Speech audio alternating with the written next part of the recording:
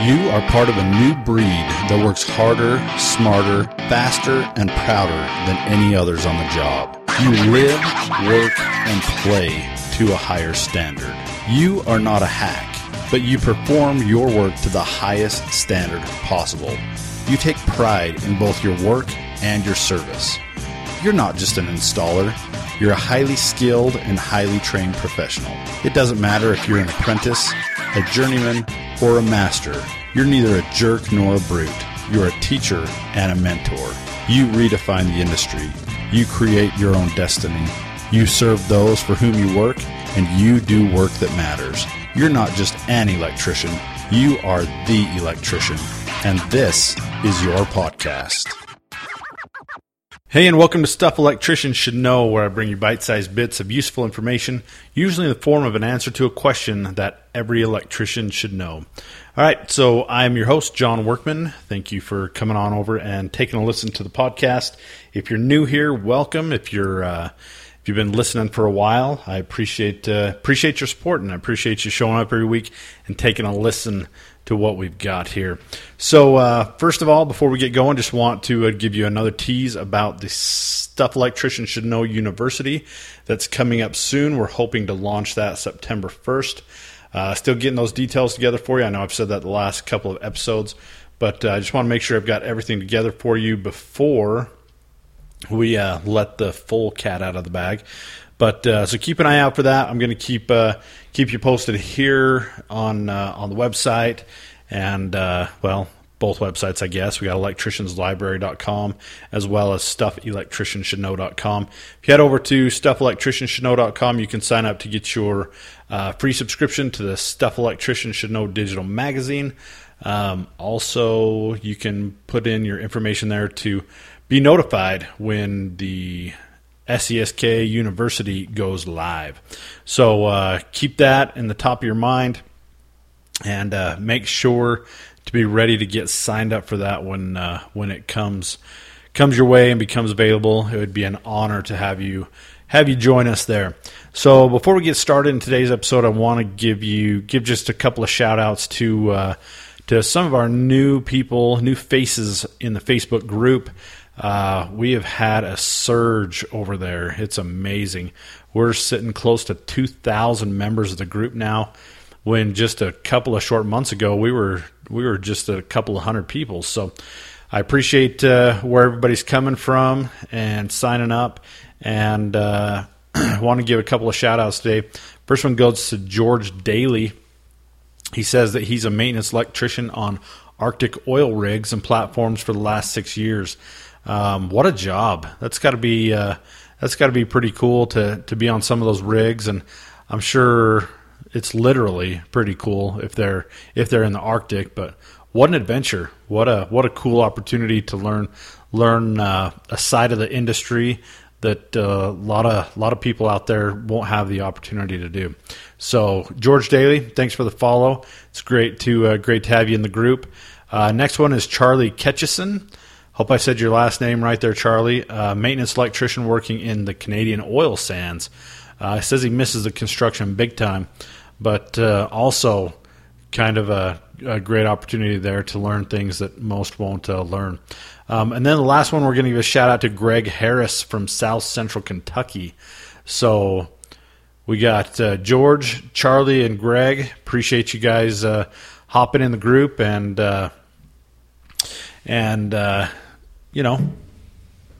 being a part of this movement and being a part of what we're trying to accomplish here over at Electricians Library. So what I want to talk to you about today for just a minute is a document that I hate to say it, but I didn't even know about.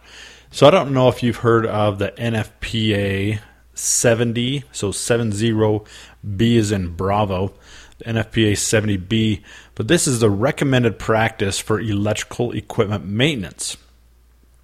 Now, it in its description, it says the NFPA 70B details preventative maintenance for electrical, electronic, and communication systems and equipment, such as those used in industrial plants, institutional and commercial buildings, and large multifamily residential complexes to prevent equipment failures and worker industries.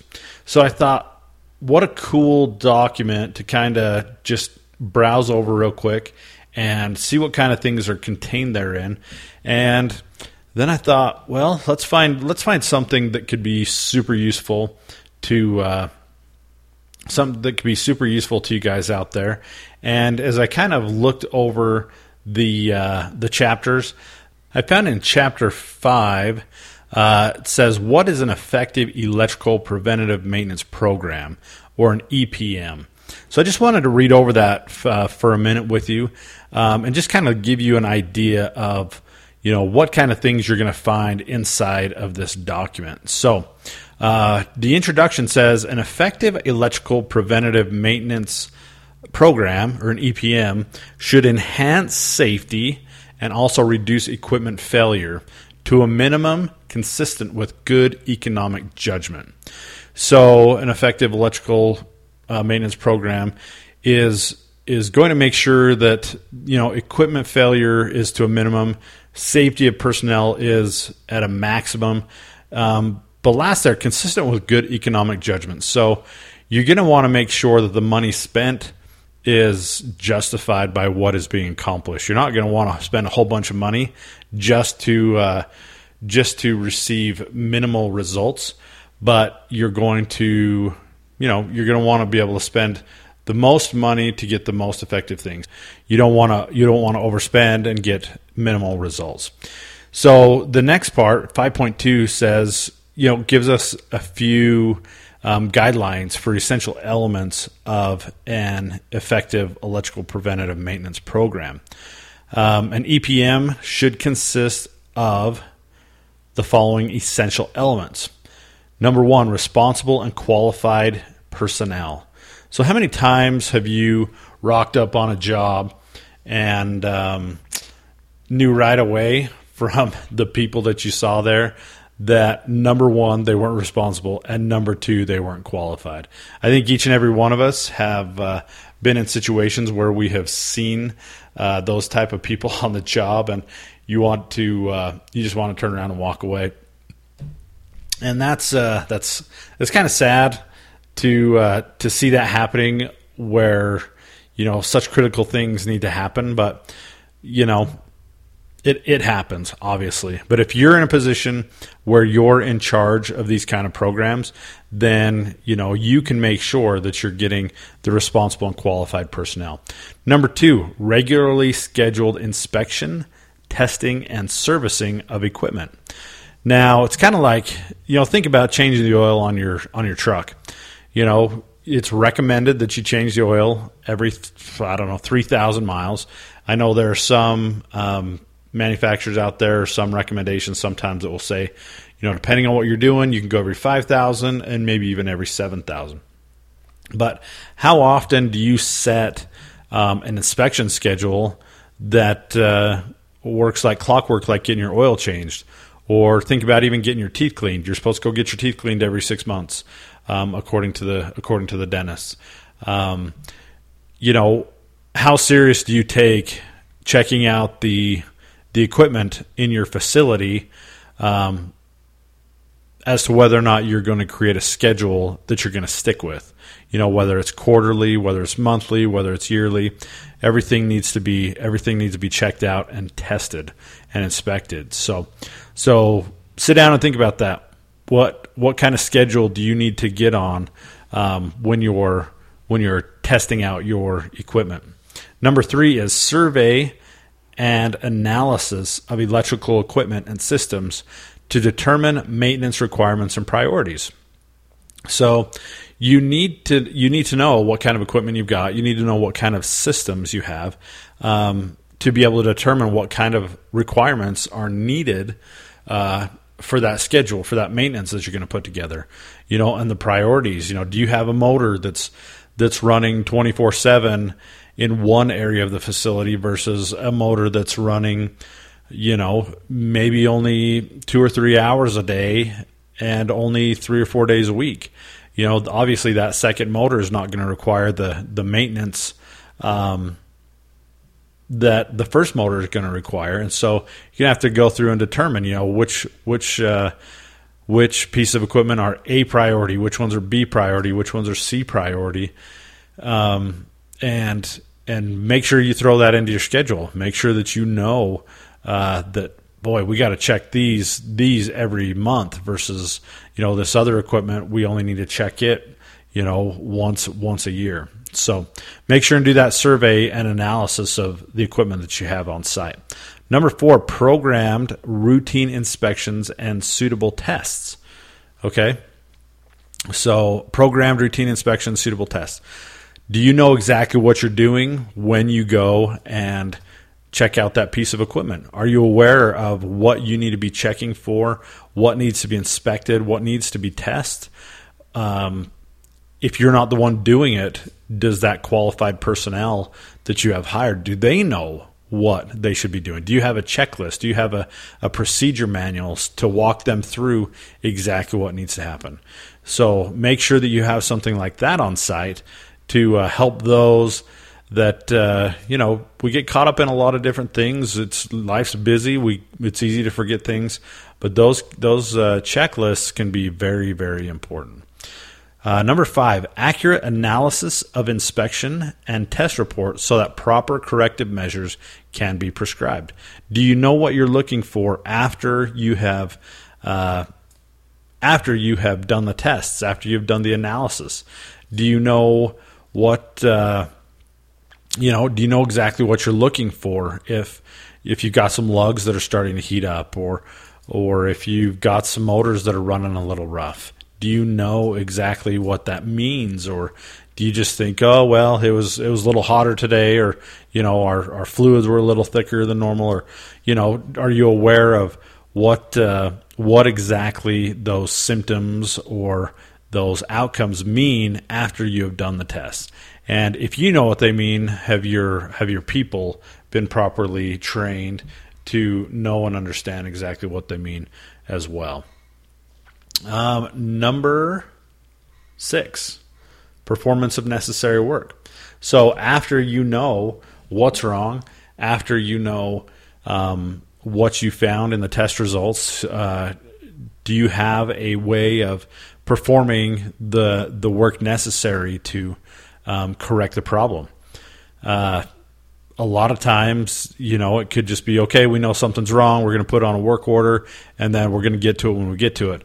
And then the problem persists, and eventually you have an equipment breakdown, and it all could have prevented if we knew that this was a code 1 instead of a code 4. I don't know how you do it out there, but if you knew that this was an emergency, this needed to be done before that needed to be done, then you could prevent, and you could prevent injury, you can prevent equipment breakdown, you can prevent the cost of more money. So make sure you have a system of performing the necessary work to get things fixed. Make sure you know the order. Make sure you have an order in which to make that happen. Know how to prioritize and know how to get the most important things done first. And last but not least is number 7 is concise but complete records. That's another comparison right there with changing your oil. They put a sticker in your window, at 150,000 miles, you need to get it changed again.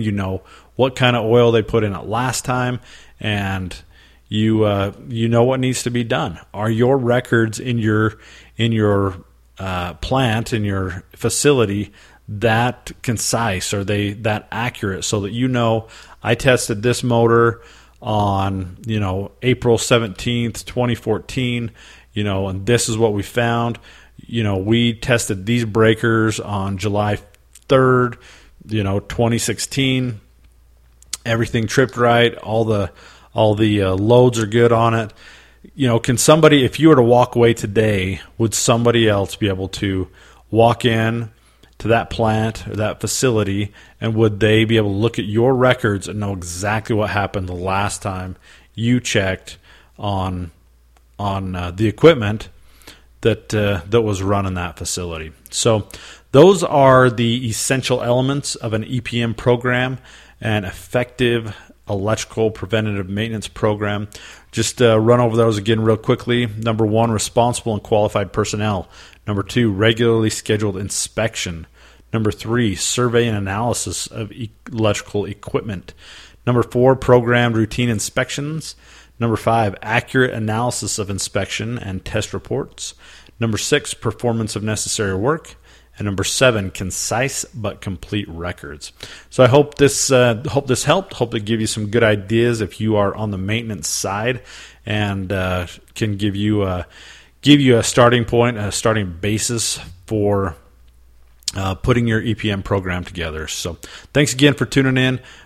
Once again, I ask you to watch out for SESK University coming soon, and you're not going to want to miss it. It's shaping up to be pretty awesome. So I just want to let you know about that. And if there's anybody out there that you know that could benefit from listening to this podcast, make sure and share it with them. Make sure and hit them up on Facebook, share a link with them.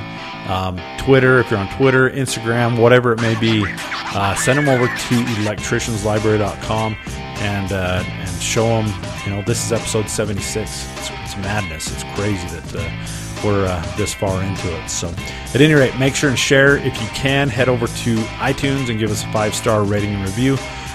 That helps us out, helps us to get the podcast out and share it with those who need it. So thanks again for listening. I appreciate you very much.